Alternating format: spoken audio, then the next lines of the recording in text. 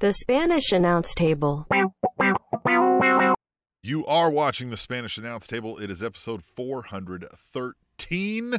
AEW Dynamite just went off the air a little bit ago. We are tuned into the right frequencies here, or whatever the fuck they say for the new digital internet age.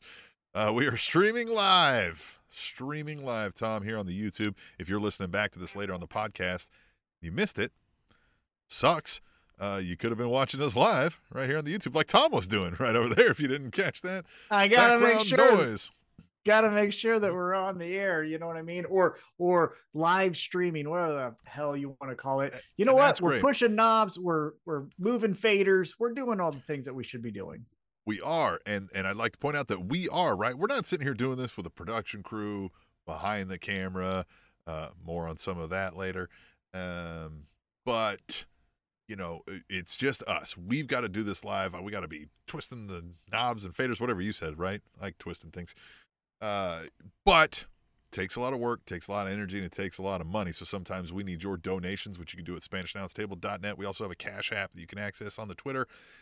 And sometimes you can just donate to us and be the beer sponsor of the week. And why I like to bring up the beer sponsor of the week, because it's been a while, Tom.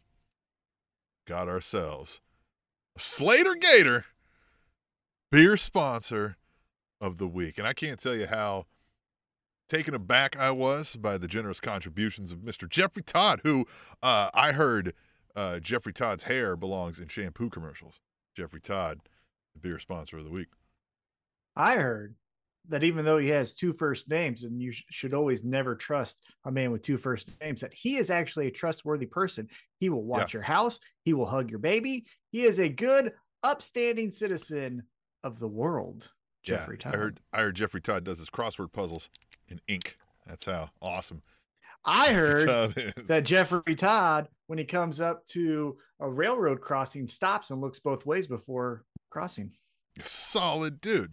Solid dude, right? So with the donation, hold on. So with the donation, because we're no longer in the same spot, I am at the Papa Shango Library and you're at your residency. We didn't get the same beer. So why don't we do a quick local plug? What did you get? And then I'll say what I got. I got the KC Beer Company's, this might be backwards, Dunkel, which is like it's a Munich style brown lager, and KC Beer Company is one of the great local breweries here in the Kansas City metropolitan area, such as Boulevard Brewing Company. I got the Buck O'Neill Legendary 22 Hall of Fame Class of 2022. It is a barrel-aged Saison Ale. Again, Buck O'Neill from the Negro League Baseball, also in the Negro League Baseball Hall of Fame. He was an advocate for the Negro League Baseball Hall of Fame. He also played and was the first black manager in Major League Baseball history.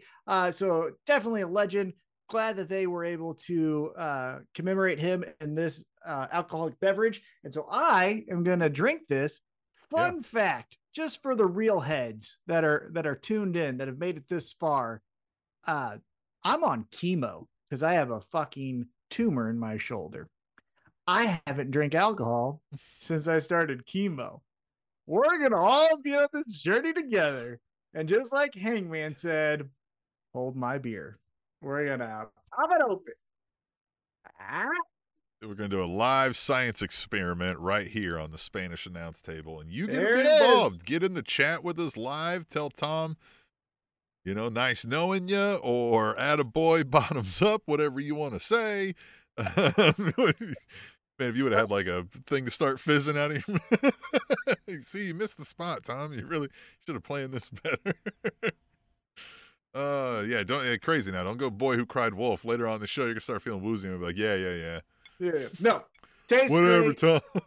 Again, thank you so much to Jeffrey Todd. You are a upright, very great man of the world. We thank you for your contributions. We thank you for the compliments. We give you compliments, but you gave us a compliment. We thank you for that.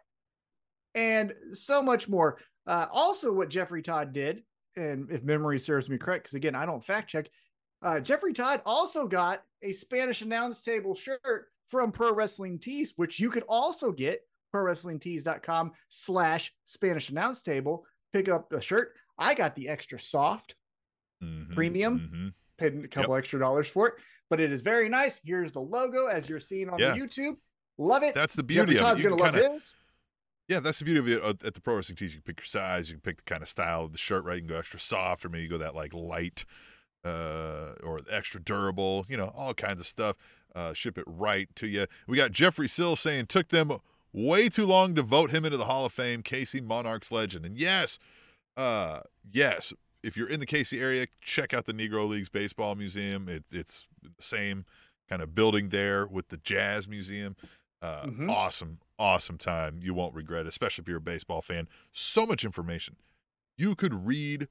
When I go to museums, I'm the guy who likes to stop and read all the little things, right? Like all the things. I'll make us take forever. And man, I had to speed it up at some point. I was like, I'm going to have to come back. I can't. You can spend 8 hours there learning all the crazy information. But that's not what we're here to talk about. Yeah. Well, actually, I got a chance to meet Buck O'Neil before we get into our recap. Really? I actually got a chance to meet Buck O'Neil, junior in high school, 2003. That dates me. But I was interviewing the Kansas City Royals, part of a high school project. We got there before the game started. We're in there with the other media, like ESPN. I'm like a high school from, Independence. Here I am sitting next to fucking, who was I sitting next to? Buster Oley, Anyhow, we're sitting there. We're waiting for the players. I'm interviewing Mike Sweeney again, on a bunch of Royals that, never has-beens, whatever. And here comes Buck O'Neil walking in the stands with a giant green foam cowboy hat. And he's just giggling because he thinks it's funny, which it is. And he's an older man, this is 2003. And he's just giggling, kind of looking around like, hey, this is funny. And we're all laughing. And then he just waves and there he goes. He said hi to us. That was all. But yeah, Buck O'Neil, Hall of Famer, great man, great baseball player as well. So yes, you said we're going to talk about wrestling. Let's talk about wrestling. Let's talk about our favorite pro wrestling show, and that is AEW Dynamite. And tonight was actually a special episode. It was Winter is Coming. I think so far, the signature moment of Winter is Coming would be Sting's debut. Wouldn't you agree? Sure. Yeah, I think that's the one that resonates as far as like, let's do a playback video montage. That's memorable the one moment that like will be first of a winter. That's the only one that like, if you told me, hey, grab something from A Winter is Coming, that's the only one that immediately comes to mind even. Now, I will say we have some memories made tonight, which we'll get into. But before we talk about maybe the most shocking moment of the year, we started off with the Best of 7 series. It was match 4 between The Elite and Death Triangle. This was good. This was a good tone setter. I think, we've talked about this in previous episodes. You kind of get a little bit like, oh man, we're going to be doing match 4 and 5 and 6. But when you kick off the show that way, the energy's already high, right? The crowd is already wanting to see the live television show. So I think this was a really good spot for it to be in because it was one of the shorter matches that they had. It kind of told a story which was somewhat interesting, but it really didn't have the flips and the shits and the jumps and the here and then going into the crowd and flipsy dippy here and here, grab my hand. Like it was more of a structured wrestling match. Wouldn't you agree? Yeah, I do. And it was unique. It's kind of stuck out as such, as you're pointing out here. And I like that they're keeping them at bay just now with this 3-1 lead. As we even dig into the match, the ending, with the hammer still coming at play and then the fallout from that. Like, I kind of like this. It's the Elite came back to all this fanfare, but yet, you're just not quite there. So do they overcome it in the end, or do they wind up 4-1 in it? I will say, and friend of the show, Brian J, at Brian_J_Bay, he does make a good observation, which I do want to bring up. He says, if you're going to kayfabe an injury, go to the back for medical attention, hobble down to the ramp, and then you get in the ring and you act like you aren't injured. So dumb. I will say I agree. Now, you could, again, get lost in the moment and say adrenaline took over. It wasn't broke, so that's why the limping stopped. But again, if you're going to leave, you got to sell it the whole way through. But yeah, this match has Nick Jackson leave because of an ankle injury. It's 2-on-3. The Death Triangle are taking advantage of the numbers. Nick does come down. I do like how he was like, no, I think I can do this because Tozawa, or nope, not Tozawa. Sorry. Michael. I've What's done his this name? before too.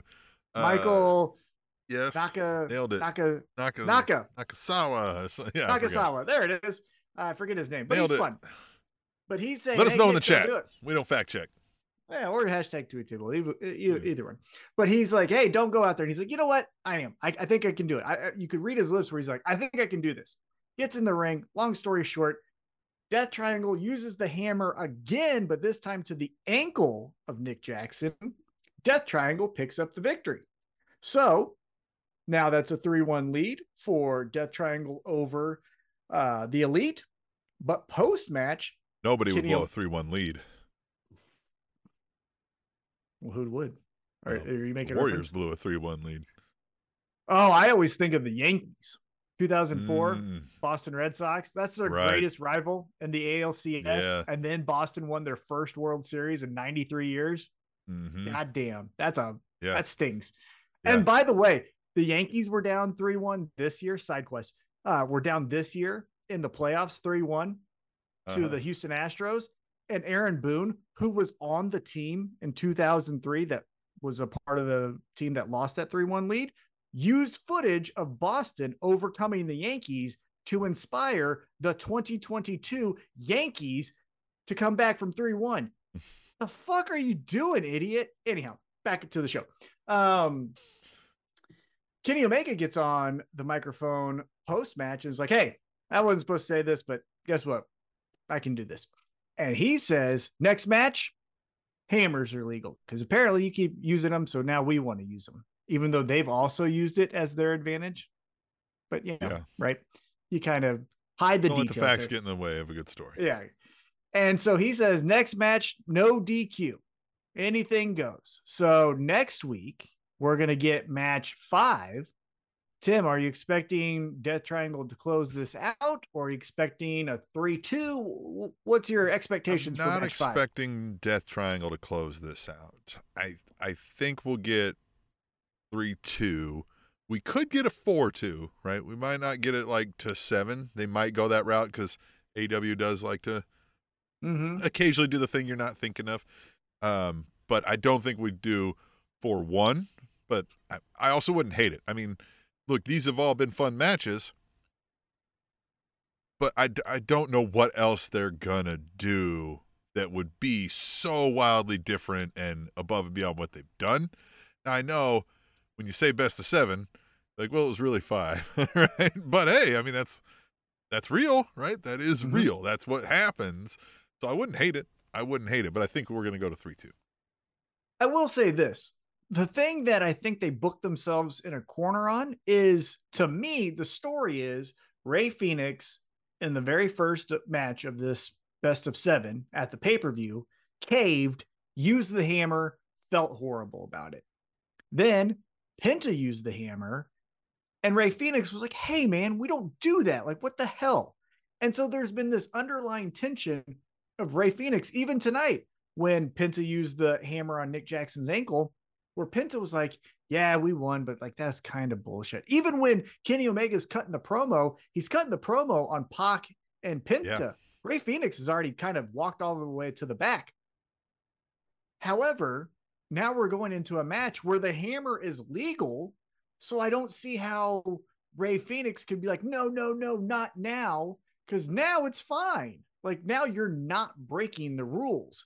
So I think if you were going to have the Elite win, you would have the crisis of conscience come from Rey Fénix, who says like, okay, I'm tired of like winning this way. And he stops him. And then he, costs him the match because of his morality. Right. But when everything's good, I don't see how that's going to happen. So I'm very interested to see how they get there. I agree. Cause I originally thought this was the separation of Death Triangle. I thought this was Pac was going to keep saying, use the hammer. And just kind of wishy-washy until Fénix says, no, don't. And they go, yeah, you're right. We don't. And now Lucha Bros are everybody's favorite babyface. Right. And Pac is out there being a bastard. Yeah. Just a mean, angry bastard. Which we still could get there, but it might not happen next week. All right. So then after that, we go backstage and AEW World Champion MJF is being interviewed. And I've said this on our Twitter page at Table Show. If you want to follow along, I live tweet during the show. I said the standard for an MJF promo is so high, and yet he still delivers each time. And then I said, I'm excited for the main event. But I want to talk about that a little bit. When you see MJF and microphone, right? A microphone is next to his mouth or in his hand, one of the two. You're expecting like, oh, what is he going to say? You think back to the Cincinnati promo that he cut on Brian Pillman Jr. or the school shooter promo that he pulled on Darby Allin, like those, oh my God, kind of moments. But sometimes he can just do this where he's like, hey, all the pressure's on you. Doesn't that suck? Like, this is when we're going to find out if you're really a main eventer, because I've been a main eventer since day one. You haven't been. And so I just thought that was so exceptional that it wasn't, really bad digs. It was some digs because he's a heel, but it was really just straightforward of, hey, better not suck, pal, because a lot of people want you to win. What did you think? I liked it. Good setup. Again, we expect greatness from MJF every time we see him, and he always delivers just with something that is just sharp or just mean, right? And always delivers the heel goods. So this was no different. I thought, you couldn't ask for a better, hey, let's get ready to fight tonight. Here's why you're a chump. Always hitting at least a double when he steps up to the plate, right? Of course. And then after that, we go back to the entrance ramp and the Acclaimed walk out. And Tim, I thought this was a great episode of Winter is Coming, but it cannot be the greatest episode of Winter is Coming. It can't even really be considered a great episode of AEW Dynamite because Jeff Jarrett's fucking dumbass comes out and just ruins everything. It needs to be in the vernacular of the IWC. X-Pac heat needs to be retired. It is Jeff Jarrett heat. No one wants to see him. Even his music sounds like it's fucking cop sirens going off in the background. So he sucks. Like nobody wants him around. You know what it reminds me of? Like, the whole presentation, the music, the look, hanging out with Sanjay Dutt and Jay Lethal and Satnam Singh and all those guys. It reminds me of like when rockers tried to come back for one more album or one more tour. So they do country music because it's the laziest fucking genre to do. That's what he's doing. He's just fucking going, hey man, remember when I used to play electric guitar? We're doing acoustic. And it's like, it fucking sucks. It fucking sucks. Like, stop. Where's Miro? Where is Miro? Where is Miro? That might be this episode title. Because credit to Max Caster, even though obviously breaking kayfabe, he knew he was going to get attacked. He gave us some great lines. He mentioned Brittany Griner. He mentions who else did he mention? He was topical. There were some other things that I can't remember right now. I didn't. And to AEW's credit, they don't do this a whole lot. Where like in WWE, he's not. They're not getting the Elias treatment where they're getting beat up every week. True. Where they come out. So, that I didn't hate. I was like, oh, all right, yeah. Sanjay and Satnam Singh were out here beating people up. And then I remembered, oh, yeah, God damn it. That means Jeff Jarrett. I would not hate this if it was Jay Lethal and Sanjay Dutt saying, or not Sanjay Dutt, excuse me, Satnam Singh. If it was Satnam Singh and Jay Lethal saying, we want to be tag champs. Because then you look at Satnam Singh, and again, kind of the Great Khali treatment, although he seems more athletic. But then the elephant in the room is, well, how is Anthony Bowens or Max Caster going to attack that guy, right? Like, that's the interesting thing that you could at least bridge to the next feud. But with Jeff Jarrett, it's the only time I don't want to see the Acclaim because he's going to be a part of it. Like, that's sad. I want a scissor. I don't want him. Everybody wants to scissor. So he ends the segment, Jeff Jarrett, that is, after hitting Max Caster over the head with the guitar with scissor this slap nut. Wait a minute. What? Jeff Jarrett was scissoring way back in the day. No, I wasn't. He's Yeah. not cool enough. No, he's not cool enough to know how to do that. Watch. Fucking idiot. He's gonna Yeah. fucking claim it. He's gonna fucking claim it. Well, here's the Oh, thing yeah. that again dates him like a fucking 90s country singer. Slapnut. We're still trying to push Slapnut. Dude, as he a said fucking that insult? again. I know. I was like, dude, come on, really? Like, fuck, man. Like, look, and I get it. Well, Well, I but, get like, you trying that in 1997 or whatever it was, right? Like, I get you being like, this is gonna get 2000. over. Yeah. Yeah, and then like it just didn't. But it was worth a shot then. But it is 2020 fucking almost 3, right? I had to check my watch for that because I'm old. But Mm-hmm. god damn, dude, slap nuts. Yeah, it wasn't cool then, and I get it's your shtick, so you got to say it, kind of thing. But like, come up. No, you Here's your don't. opportunity to fucking do something different, right? Like, you're in a new company that's not owned by you, so it won't be fucking bankrupt in 2 years. And so, like, fucking try something. But nope, Slapnut. That's what we get. You fucking fossil. Like, get out of this cool promotion. You are the appendix to pro wrestling. At one time, you served a purpose, but now you just need to be forked and removed. You're Looks like he bad. smells like an ashtray in Drakkar Noir. Here's the thing. I think maybe I see some clips on social media that other people retweet. He does that podcast with Conrad. And Who doesn't do a fucking podcast with Conrad? Conrad, call us. But like, who I'd the rather fuck you not. doesn't? yeah, no, I'd rather you not. I don't really like your vibe. But he talked about how his day job is really good. And he talks about working with promoters that own venues and their perception of AEW and all of that stuff. So, like, great. But get off fucking television. I don't even, Please. again, and I want to clarify for anyone who's a new listener or new viewer, I don't personally have any feelings one way or the other about Jeff Jarrett, the human being. It's hard because when it's a character name, but then it's also the real name, I just want to make sure that I'm not attacking the actual person. I'm attacking the character. This is what I used to call pro wrestling hate. It's not real. Like, again, the person may be great, but like the character needs to just we hate the off character that is Jeff Jarrett that has spanned the pro wrestling television that we've watched. Exactly. Yeah. Whatever he's doing About it, right? backstage and all of that stuff. And I know I took a little shot at him saying the company will go under. Fuck him. But I don't really have any feelings towards him. Just want to clarify that. But also, get the fuck out of here. So next. Well, I mean, that's my feelings towards him is like, hey, stop being the character of Jeff Jarrett. just, man, And there's let's so many just- other people that I'd Hey, look. rather see. Hey, look, you did the thing for Ric Flair's last match. Let's get Jeff Jarrett's last match, right? We'll put on a big thing. We'll make it a pay-per-view. We're not going to watch it, but No, this is what you do. You make it the first episode of the Ring of Honor television on Honor Club when no one's bought it yet, and then you do it, and then you put on something better after that. Hey, but we go backstage. $9.99 a month for that. There's worse things. Hey, because here's one thing I want to clarify. Side quest about the Ring of Honor Honor Club thing. Mm-hmm.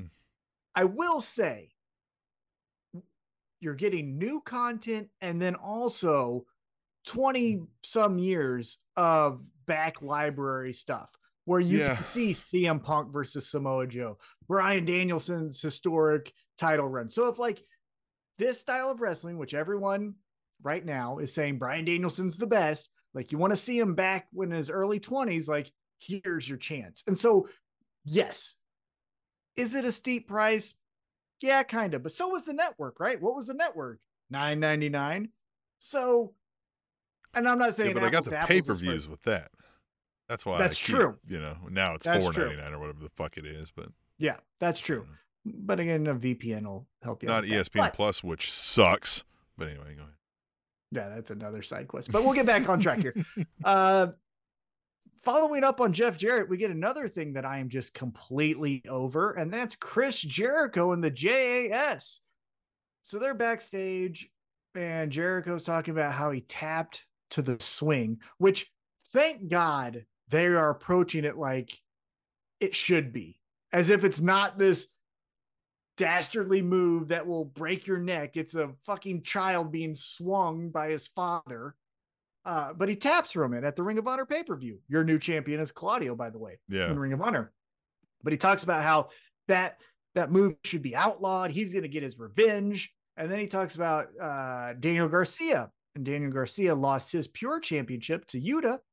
And he says, hey, I get it. Like, you lost. You shouldn't have. So you know what we're going to do? You're going to follow one of your elders. And I thought this was going to be Jake Hager. It's Sammy Guevara. Which kind of makes it worse. Because didn't we do this with MJF and Sammy Guevara in the Inner Circle? Yeah. Right? We did do that, but I do think, and we'll talk about it here after Jericho's match, but maybe we're starting to get the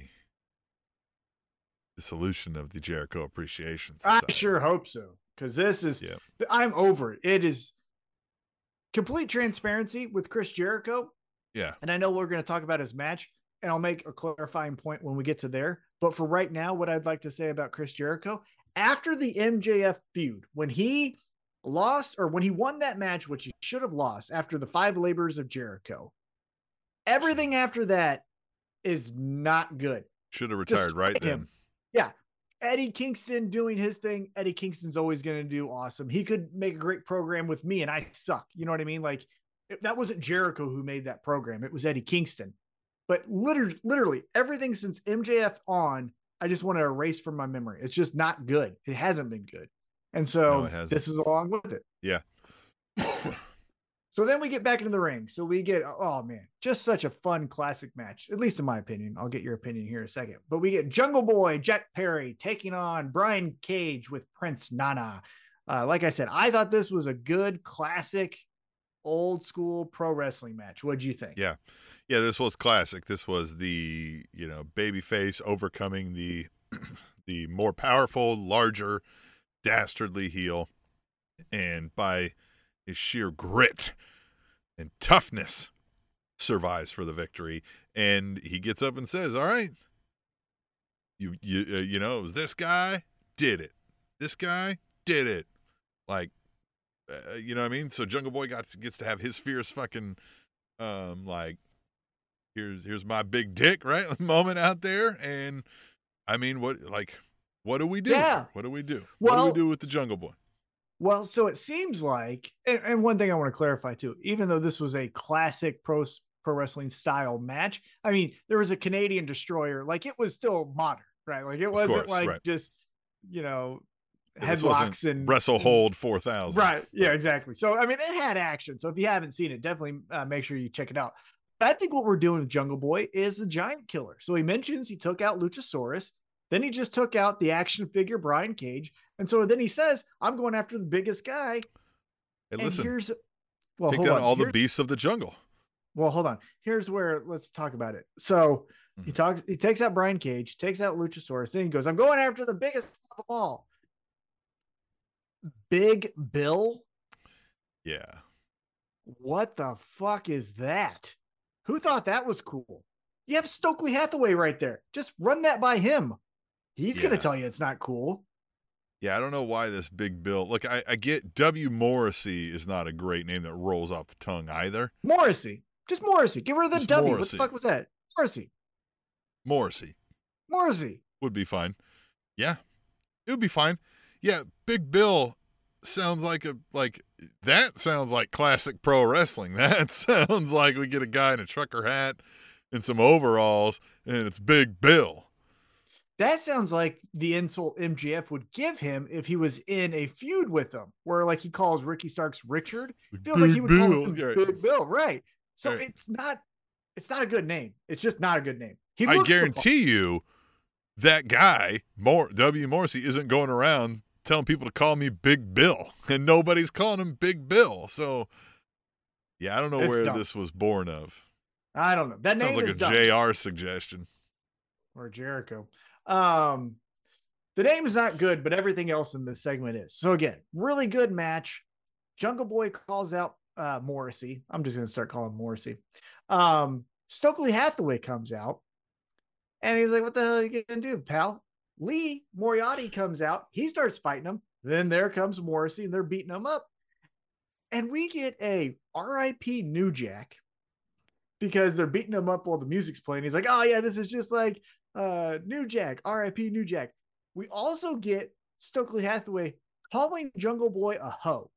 I thought that was funny. You don't hear hoe a lot. Yes. No, Stokely Hathaway says shit at like first of all, like he said, the worst crime you can commit is dick riding without a license. And then he threw out this thing with the like, use a hoe or whatever. I love me some Stokely Hathaway for just that. Jeffrey Sills in the chat said the way Big Bill hopped out of the ring from a 170-pound Hook had me rafflemow. And we got Hook. So let's talk about that. So the firm are beating up Jungle Boy, and then you hear Action Bronson, which the Chairman's Intent is just one of the best songs of all time. Without a hook, it's just one of the best songs of all time. But here comes fucking Hook. It's Hook. And you know how much we love Hook. Anyone who's listened to the show longer than 2 months knows how much we love Hook. This was a great spot because we hadn't seen him in a while, right? He's been kind of dormant, not really doing much. He had the match with Lee and he beats Lee, and then they're mad because he actually really didn't, which he obviously did. And so they've got a beef with it. So it makes sense that Hook would come out here. And now, like Jeffrey said, the firm powder out, they go away. We get Hook helping up Jungle Boy. And what do we got here? The hoodie and the hair? Like, this is a fucking cool team, right? The boy and his hook. Boy and his hook. Oh, yeah, that's good. Yeah. No, good stuff, man. I don't know where we go from here.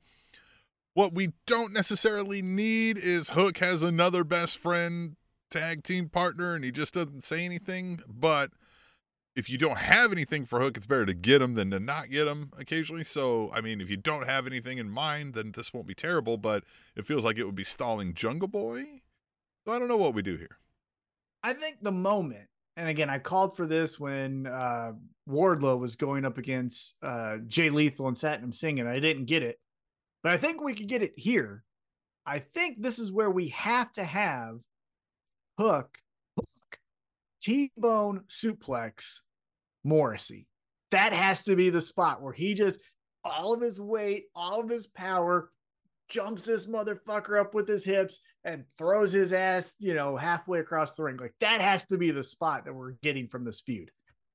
The other thing I think we could potentially get, the firm, Stokely Hathaway, potentially outsmarts the new guys, right? Because Jungle Boy is not a veteran. He's still new in his journey in pro wrestling. Hook obviously is newer than him.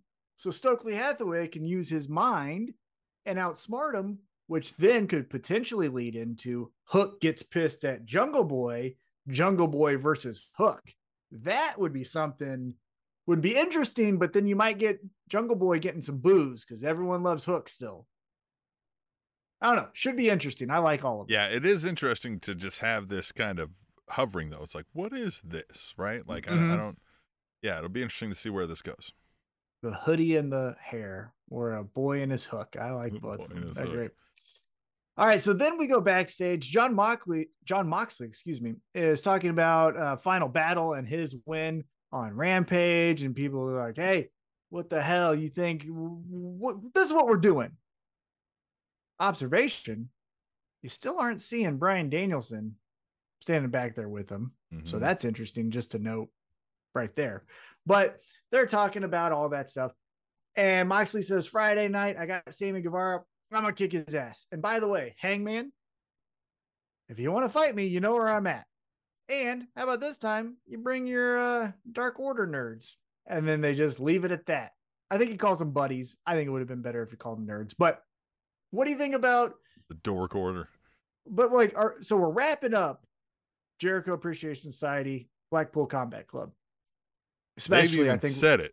Like they even, I think like Sammy Guevara even said like that might be over, but it's not over for me. But like this will be it. Yeah. Yeah.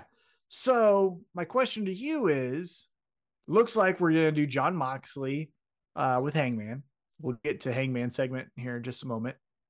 But what do we do with Blackpool Combat Club? Because if we are separating Ring of Honor from AEW, Well, then we're separating Blackpool Combat Club because two of them Yeah. are in Ring of Honor and one of them is AEW. Well, and we are in an interesting scenario now with Blackpool Combat Club because the leader is gone, right? We did address that last week. Now, he won't be showing up on other television programs, and he was the leader. He gave him the name. So, fine. They can be without him. They had started without him, kind of, So, but I just don't know what their goal is. Do they get back to we're going to find a new prospect, and now is Wheeler Yuta the sophomore of the Blackpool Combat Club? And is there some maybe he's a little jealous of that person? Maybe we tell that story for a little while, but it's weird again that you have two of your top, I don't know, 3 names in this group in the Blackpool Combat Club, and Jon Moxley and Bryan Danielson. That's a weird dynamic that I don't think we've seen since, forgive me, Main Event Mafia, maybe, right? Like, I don't know how we do this. But we're not Forgive me. I know Main Event Mafia is not exactly the best, right? But we're also not getting Bryan Danielson with them. So True. there was that little spat with him and Yuta, and it feels like ever since that little spat backstage that we saw, he hasn't been with them once. I've got it, Tom. Tom, this is easy. So we tell that story. We get Bryan Danielson and Jon Moxley maybe have this little, maybe because of the William Regal thing, right? That's the rift that keeps them from really getting on the same page. And then we have Blackpool Combat Club Hollywood and Blackpool Combat Club Wolfpack. It is easy. It's right there in front. It's so easy. So then Swerve Strickland is doing a promo, and he discusses walking away from Keith Lee, which he did at Final Battle, and says, next week we're going to talk this out. We'll have our moment. Mm-hmm. And he talks about how, hey, it's funny how you're siding with Shane and that group that you used to be with. Apparently they're your friends. Well, guess what? I don't have any friends. And then he has his realization, I don't have any friends. And he kind of giggles. Yeah. Yeah, that was interesting, the giggle part, right. Yeah, what do you think about that? I mean, I don't know. I like the realization of I don't have any friends.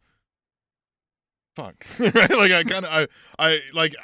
The initial funny because I'm a bad person maybe thing is that he was like, fuck, I don't have any friends. Right?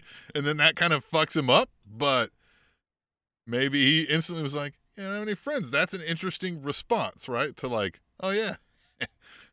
I don't have any friends, right? It almost sounds like he has a sense of freedom, right? It's very sociopathic, yeah. Yeah, so because he has no one to answer to within the wrestling industry, got nobody to think about, nobody to care about. So that was very interesting. Don't have to watch anybody's back. Yeah, we'll see what happens next week. I'm very interested in that. Where we go from there. Next up, we get the return of the House of Black, and this is a squash match. They take on the Factory, and poor cutie. Camarado throws his pick at Julia Hart. Hart spits the mist into his face, and then it's just a one-sided beatdown, and the House of Black get the victory. Fine, right? House of Black should get a victory in short order over this Keystone Cops group that is, QT Marshall and the Factory. But a couple things that really make me sad is as much as every time we see Camarado, we're like, hey, this new thing where you're wearing the bowler and the velvet, tracksuit or whatever, great. But it's lost in QT Marshall's Factory. We're not getting him being the standalone. We just get this snippets of it. So we're losing that. But then he's also getting a little bit of that Big Papa Pump thing where we're like, man, you put one more needle in that arm, allegedly, you're gonna pop, brother. Yeah, it just leaves me going okay, House of Black, I thought we had a reason for you coming back, Right. I think it was a good, hey, right? Hey, we're here. Now, if you watched, I believe, Dark or Elevation, I get the two shows confused, on YouTube, there was a backstage promo with Eddie Kingston and Ortiz, and they mentioned the House of Black. Ortiz talked about how they spared him, and he didn't like that feeling. And Eddie Kingston's like, hey, we're going to fight you. we're gonna fight you. So be ready. So I think that's where we're going. But we did need a here we are. So I like what it was, and it wasn't long either. So credit to them that they didn't drag this out and each one get a tag and all that stuff. They just in and out as it should have been. One other thing, another quick side quest. I watched a clip of BTE, and at the last show they were at, Because there you was like this the Young big- Bucks now. Well, no, I saw it because it was interesting because they had this big dumbbell. It was huge. Oh, And is they this the had one they were trying to everyone- pick up? They had everyone trying to Yeah. pick up. You know who? Now, some people weren't there. Powerhouse Hobbs, I don't think, had an opportunity to do it. There were others, bigger guys that did it. There were 2 guys that got the opportunity to do it and be successful. They were, one, Satnam Singh, which one thing also, it looked hard to grip. It was really round. It wasn't something that you can get your hand around. But Wardlow couldn't do it. Brody King couldn't do it. Yeah. Nick Camarado did. And this is where it's like, let's pivot then from Wardlow being the biggest guy in the room, and let's just have that be Yeah. Nick Camarado. I will tell you this.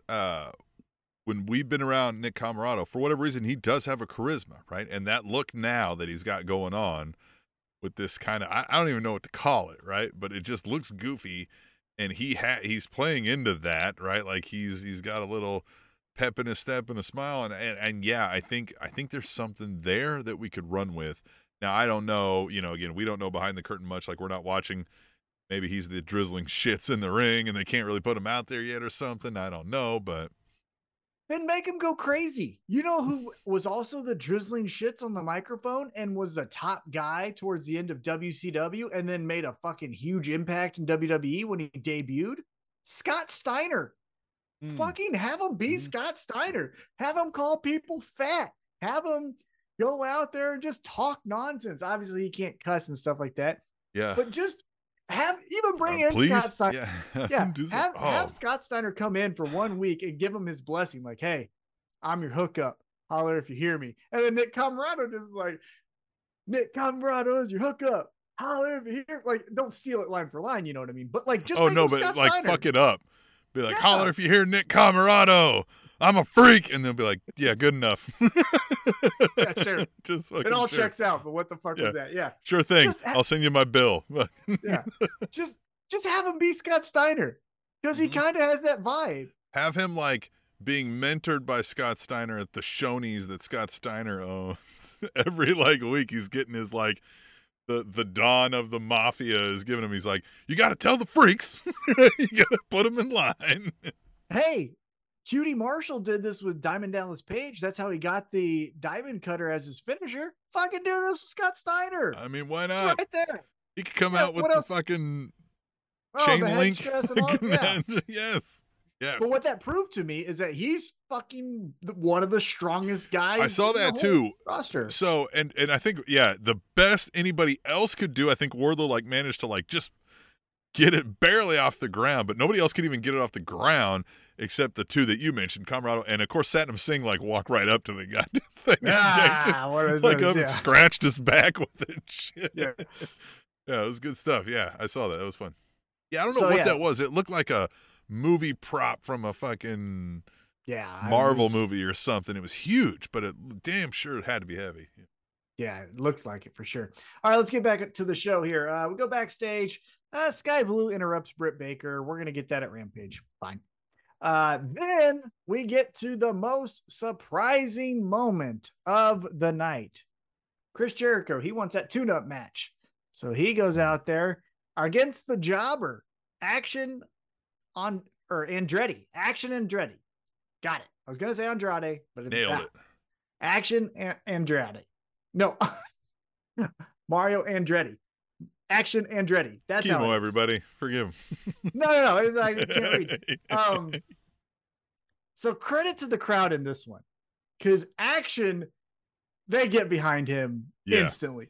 Let's go, Jobber. Oh, crowd was hyped tonight, and yeah. they really were in for this one. Yeah. And they were doing all the chants. They did a Bask in Our Glory or Bask in My Glory ripoff where mentioned Jobber. I couldn't really hear exactly what that one was, but it was let's go Jobber. Jobber's the best. Anytime he got offense, we fucking went wild.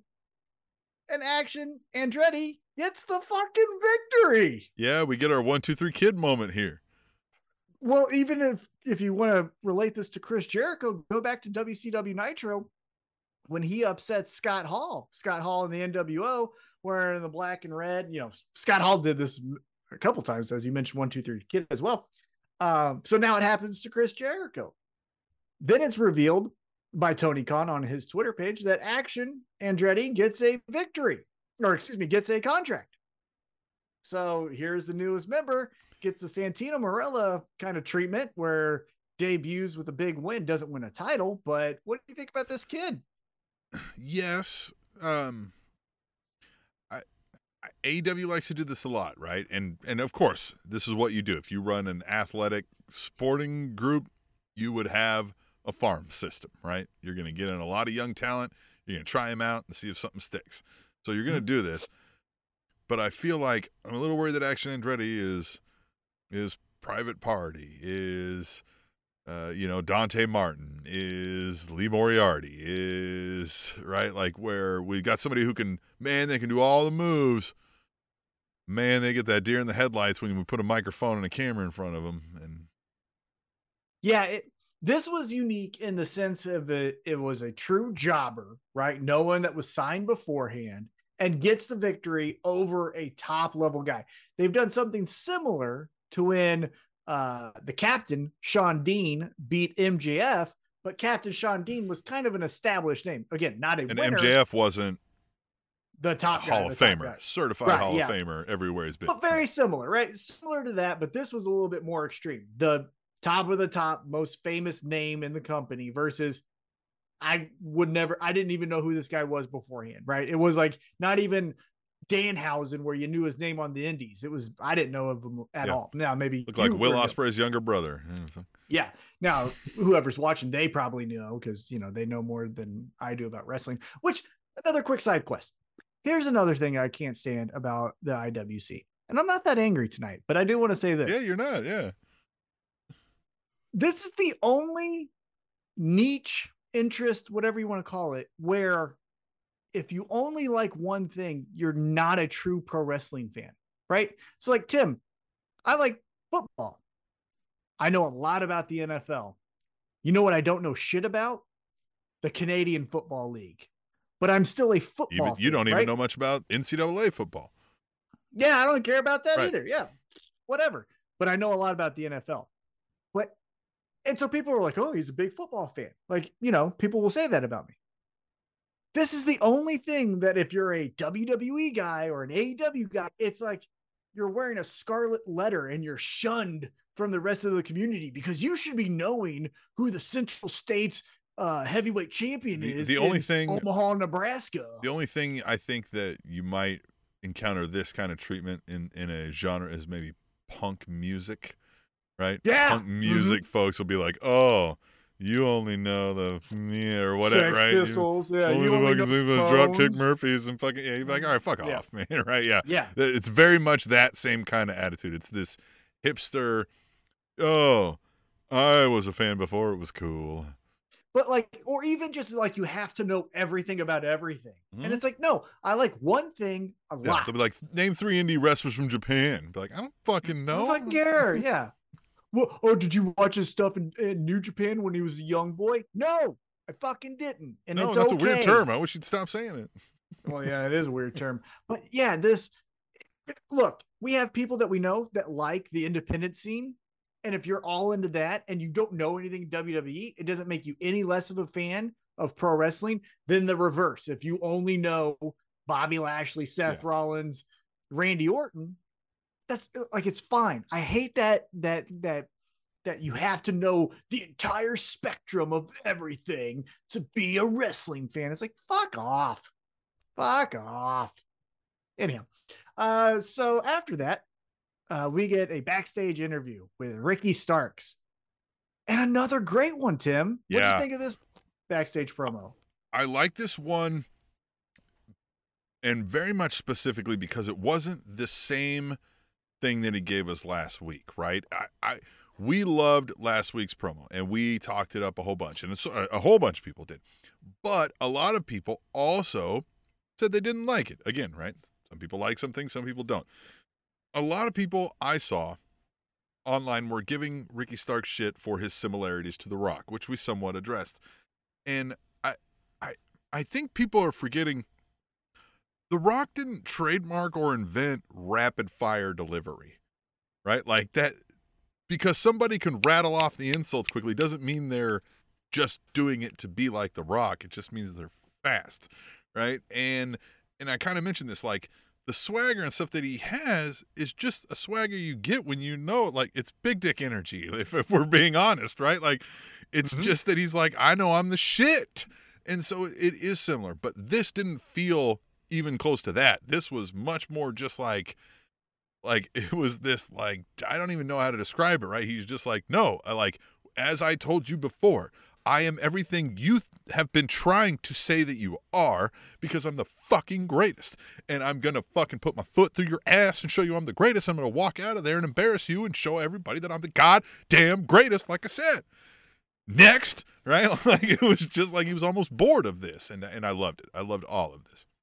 Yeah, I like the feel of this because it had that feel of in the locker room before the event. There's a different energy, especially if you watch fights, and they'll do this from time to time where they'll interview a boxer or interview a MMA fighter the night of the fight, 5 fights before his or her fight is going to happen. And there's just that different energy than at the press conference 3 days beforehand or at the weigh-ins the day before.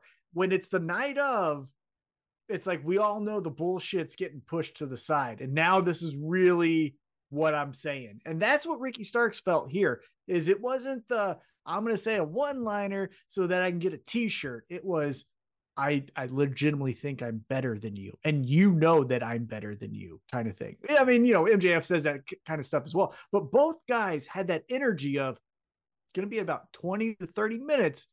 And I'm going to punch you in the face. And that's what I liked about both promos. They were really good. Where they both are lost in their own sauce. They both really wholeheartedly believe their own bullshit or whatever it may be. And I even like, though, that the Starks line of like, sorry, like if it just means that you've never experienced people that actually fucking like you and support you, but like I fucking have, right? Like I liked that portion of it. It's like, that just means that like nobody fucking likes you. Like, sorry that you don't know what that's like, but like I do, because I'm the fucking realist and I'm the coolest, not you. Yeah.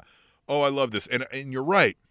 As you said last week, man, we've got to capture this. And we've still got the main event to go, but we have got to capture this. We cannot let this go. Tim. All right. So after the Ricky Starks promo, a really quick FTR talks about their loss to the Briscoes, which if you haven't seen that fucking dog collar match, make sure you do. When we do our recaps of matches of the year, that's going to be on mine. Spoiler alert. Then we get Chris Jericho doing a temper tantrum. He's throwing everything, hitting the chair, all that. But Tim, as you mentioned, we still have the main event. But right before the main event, you know what we get? It's time for the women. Yeah! Right before the main event, we get the women all the fucking time. Yes. All the time. That's how we like it, Tony. Every time. Predictable. Death, taxes, and a women's match before the main event. I'm a little upset we didn't get the women's half hour, but women before the main event, at least we're getting that. Yeah, that's the staple we need. And so here we go. We get Ty Mello taking on Ruby Soho. Credit to the crowd. They're into this. They were into this, which made it better probably, I think, than we would have thought it was without the crowd being into it.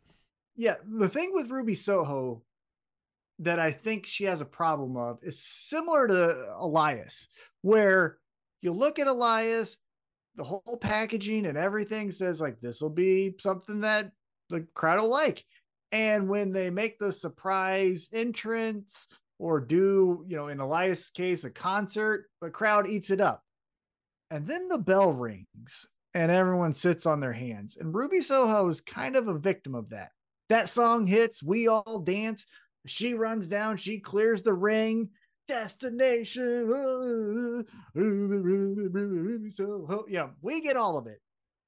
But then she wrestles and we go, oh, okay. Yeah. Like, it's not bad. It's kind of like Monday Night Raw. It's just fine. But in this match, at least the crowd was into it. And so we had a back and forth kind of affair. And then Ruby Soho picks up the victory with the Destination Unknown. So that was cool. After the match, Anna Jay runs down. Here was the thing that caught me off guard. And this is completely me. But when women wrestlers come out without bells and whistles, as I like to call it, it throws me off. Anna Jay just came out in a sports bra and black shorts. Mm-hmm. There was no like words on it. There was no fishnets. There was no like taped wrist. I thought it was a fan at first. I was like, what the fuck is this? It's just so normal. It just looks so normal. So I don't know. That just caught me off guard. But yeah. So now Anna Jay drives Ruby's face to the mat. So we'll probably get that match. Cool. Yeah. Tim, then we go backstage. This was probably, maybe it's because I'm on this chemo pill, whatever. I don't know, but I damn near cried about this next backstage interview we do. So Alex Marvez asked Hangman Adam Page for a medical update. Hangman's like, oh, you want an update? Here, I'll give you the update. So I get knocked out. I'm out for 60 seconds, I think is what he says. And I get put in the ambulance, and about halfway through, I come to. I'm starting to get my bearings. They ask me questions. What's today's date? I think he said it was October 18th. What city are we in? Cincinnati. Who'd you wrestle? The champion. And then the EMT says, well, man, you got about 200 texts and 100 phone calls. So you're going to need to unlock your phone to obviously address the people who want to know your safety, right? Safety and concerns. And they hand him the phone, and on his lock screen is his son. And they ask him, they say, so is that your son? And he says, yeah. And they go, oh, that's cute. Or he's really cute. What's his name? And he says to Alex Marvez and to us, he can't think of it. For an hour, he doesn't know his son's name. Yeah. Oh, I don't have kids. If I couldn't remember my dog's name, I'd fucking start feeling bad. I couldn't imagine a kid. Jesus. Yeah. Well, and that's it does well for the story of like why Hangman Page is so focused now and driven, which might even be irrationally. Like as we watched, Moxley didn't like go to purposely injure Hangman, right? But Hangman needs this because Hangman, ultimately, if we're a psychologist here, Hangman is upset with himself, but it's taking the form of Jon Moxley. Well, I can understand wanting revenge because that's the man who did it to you, right? You feel, right. Why am I feeling this way? That person caused it, right? The line also that kind of got chills down your spine was Jon Moxley wants to go to hell. I'll take him there because I've been there. Now, again, I'm paraphrasing. Don't say that I misquote him because I'm not trying to, but you got the gist of what he's saying here. Both guys are right. You know what I'm saying? Because on one hand, yeah, I knocked you out. I'm moving on. And the other one said, you put me in a state that I never want to experience again. Now I demand that you feel what I felt, and I'm going to make you feel it.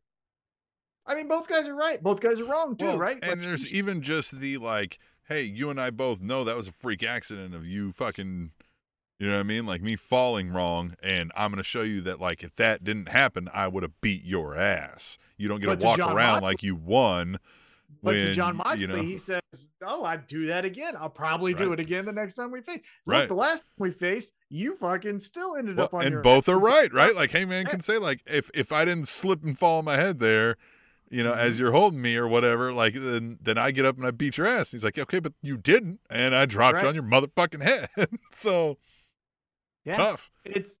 And their last pull apart had the Blackpool Combat Club come down, Claudio and Yuta, and pull them apart. And Hangman was kind of flustered and he couldn't really focus. And so that's when Jon Moxley's like, all right, well, the next time bring your dork order. So it's a fair fight for you. And almost arrogantly is like, okay, man, sure, we'll do it. Best of 7. Like, I'm going to beat you 4 times in a row. It doesn't fucking matter. So I like it. And even John Moxley, to his credit, is like, I kind of like this guy. It's fun. It's Yeah. fun. He's like, pats him on the head. Yeah. Pats him on the head. But man, that Hangman promo. Well, Ooh. I am interested in this idea that they are referencing the Dark Order. And Hangman even brought up that he referenced the Dark Order, but Evil Uno's in the back like, hey, motherfucker, like, like, keep me the fuck out of this. That's not what he did to you. I ain't trying to wind up that way. So, like we say, not a whole lot in pro wrestling happens by accident. What is the specific point of the, like, double, triple mentioning of the Dark Order here? The only thing I can think of is a Rampage or Dynamite. We get John Silver, Uno. So there's the and reason it's Hangman just underwhelming. Yeah, I think it's just to get the Dark Order Triple and Hangman threat. versus Mhm. no, just the 6-man tag. Yeah, I don't think Dark Order. that's will what I be in mean. there. Yeah, right, yeah. 6-man tag. The 6-man tag is what I meant, right? Yeah, 3-on-3. Yeah. That's what I think. But who knows? I don't know. So yeah, very, very good promo. Was very impressed. And again, I almost cried when he mentioned that kid stuff because goddamn. Yeah. All right, then we get to the main event, and it is our heavyweight championship and Dynamite Diamond Ring. Winner takes all. I liked how the referee had like the belt, and then like the ring was like, hey, for both of these two things. Yeah. All right, yeah, they're both equal. And $23.17. There's a cap. You want a cap? Yeah. Yeah. And a but man, signed Jungle Boy poster.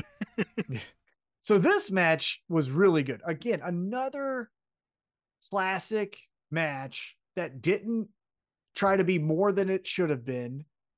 And it was a main event of a weekly television show. This wasn't All Out. This wasn't Revolution. This was Dynamite. Winter is coming, but Dynamite. I really like this match. What did you think?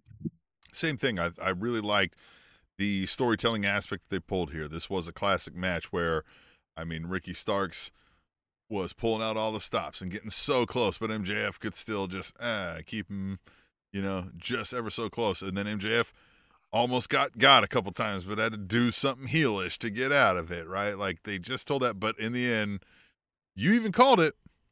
Low blows him. The ref ain't looking, gets the pin. Yeah, and so now this is what you said. Okay, he's cut 2 fucking great promos. He got low blowed. What do we do? What we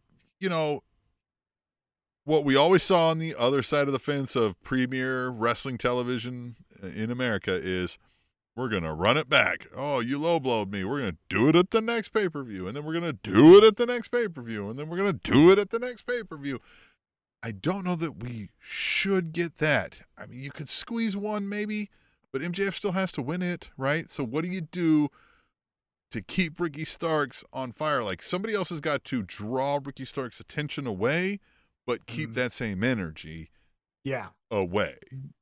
That's the trickiest thing, because post-match is what made it even worse for me as far as like the doom of what potentially could be Ricky Starks' push coming to an end. Because yes, MJF does the referee's distracted, low blow, gets the 1, 2, 3, haha, I leave. Now, again, if you're going to do the run it back or anything like that, that's where Ricky Starks can get on a promo or get on a microphone, cut a promo, say, kind of like what Kenny Omega said, next time it's no DQ, something like that. But what we instantly got, match is over, here comes Bryan Danielson, because the foreshadowing from MJF has been, hey, Bryan Danielson, I took out your mentor, you're a loser, so we're instantly, it feels like going right to there, right? Because MJF takes off, he runs, he goes up to the ramp, he holds up the title, Bryan Danielson points at him. The odd man out there is Ricky Starks. I think I think the whole time since MJF was like, I'm taking this title, like, that storyline has been already written that he will be taking on Bryan Danielson, because once they had to pivot away from Punk, it became this William Regal story. Now, again, we've had to pivot away necessarily from William Regal, but we can still continue it on with Bryan Danielson, which is where we were trying to get to. The Ricky Starks thing, I don't know why that popped in the middle, and to Ricky Starks' credit, he ran with it and made it catch fire to be way more meaningful than it probably should have been on paper, because it was probably a stall tactic. And they were like, oh crap, we've got the Dynamite Diamond Ring thing, and they just put 2 and 2 together. But I think you they have needed to do something, but who could Right. you like? I don't know. Well, so I think they did it because Winter is Coming is still a special event for them. It's their Clash Yeah. of Champions, the old school WCW. It's on TBS kind of special event, right? So they wanted a title match. Ricky Starks. Look, everyone was clamoring for more Ricky Starks, as you saw on the internet and everywhere else. So it made sense. All right, do that, right? The one person I think you could have him get his attention and maybe do some fun stuff with is the guy he beat, Ethan Page. Ethan Page could be like, dude, you fumbled the match. You know who wouldn't have fumbled that match? Me. And then you do Ethan Page, Ricky Starks. I wouldn't hate that. Those two guys I like know we watching. flirted with this angle before too, but I mean, the TNT champion is out there, and Ricky Starks could fucking throw some promos down against the Samoa Joe. Yeah, but Samoa Joe would kill him. I mean, but that's a hell of a name that could do a job for him. Oh yeah, And, yeah, so you for take sure. the title. Oh, I'm not saying that couldn't happen. I'm saying for next week, because that's my biggest concern. Is next Dynamite needs to have Ricky Starks selling, grabbing his balls, whatever, and saying like, "I want my revenge," and then someone and says it, and that's where I think the easiest thing to buy us some time to still keep them on our television is Ethan Page and Stokely Hathaway are like, dude, you beat us just to do that, you loser. And then we could have won. How's and the then balls, you got a little bit. right? Yeah, exactly. And could have done something like that. This maybe, Samoa Joe, but like next week, I think the easiest layup would be Ethan Page. Yeah, because somebody has to like heal him up, right? Somebody's got to like poke the bear or take something from him, draw his attention away. Yeah. Yeah. So, I mean, I could see that. So here would be my 3 suggestions. 1 for next week. 1, Ethan Page, because that's easy, right? Hey, you took my spot. You couldn't do what I could do. 2, more interesting, House of Black approaches him and is like, hey, man, seem lost. Seem not with it. You could have won that match if you were focused. And then Ricky Starks does the fuck you, and then they beat him into submission, potentially, right? The whole join the cult. No, I'm pretty. Fuck you. Put on some paint on your face, something like that. Who knows? And then 3, Samoa Joe wouldn't be a bad backup, right? Where it's like, hey, check him out, So we'll see. But that was AEW Dynamite. Again, it was a great episode, but not an all-timer because Jeff Jarrett was on it. So fuck that guy. But it was really fun. But I love these specially named episodes, right? This Winter's Coming, the Road Rager, right? They always deliver on these, right? The crowd always seems to be into them. I don't know what they're doing, differently to plan for those versus some of the others, but like they always find a way to make sure something hype happens on these episodes. Something hype also happened this week, once again, with Jeffrey Todd being the beer sponsor of the week. I heard Jeffrey Todd is so awesome that if Dave Chappelle called him up on stage, nobody would boo. That's fucking awesome. Yeah. Is that something? Right. You don't get the reference? Yeah. Elon Musk. He called Elon Musk up on stage and the whole crowd fucking booed him for like 40 minutes. Yeah. Elon Musk actually went up there? Elon Musk was there? Yeah, he like called Elon Musk up. He was like, he's like, hey, everybody, the richest man in the world. And he was in San Francisco, so they booed him for like 40 minutes straight while he like, ironically, didn't know what to fucking do and waved and shit, and then tweeted about it for hours late at night. I didn't know that. No, Jeffrey Todd smells of success and dreams fulfilled. Well, we know he has great taste because he's a fan of the Spanish Announce Table, and so are you. Hopefully, now that we've made you listen this far, and you too could be a beer sponsor of the week and hear how great you are. All you got to do is donate on SpanishAnnounceTable.net. There's PayPal links or there's Cash App on the Twitter link. You can also, if you don't want to donate if you just want to get something for your money, you can buy our shirt at Pro Wrestling Tees. You can search for Spanish Announce Table, or it's prowrestlingtees.com/Spanish Announce Table. And, God, this was fun. Tom made it the whole way through. The chemo and the drinking didn't affect you yet, or you might pass out as soon as we hit stop recording. He's like, I'm hanging by a thread, Tim. Don't worry. I don't even know who I'm talking to. I thought you were Luchasaurus. All right. On that note, we will just get out of here, and we will see you next week on the Spanish Announce Table. The Spanish Announce Table.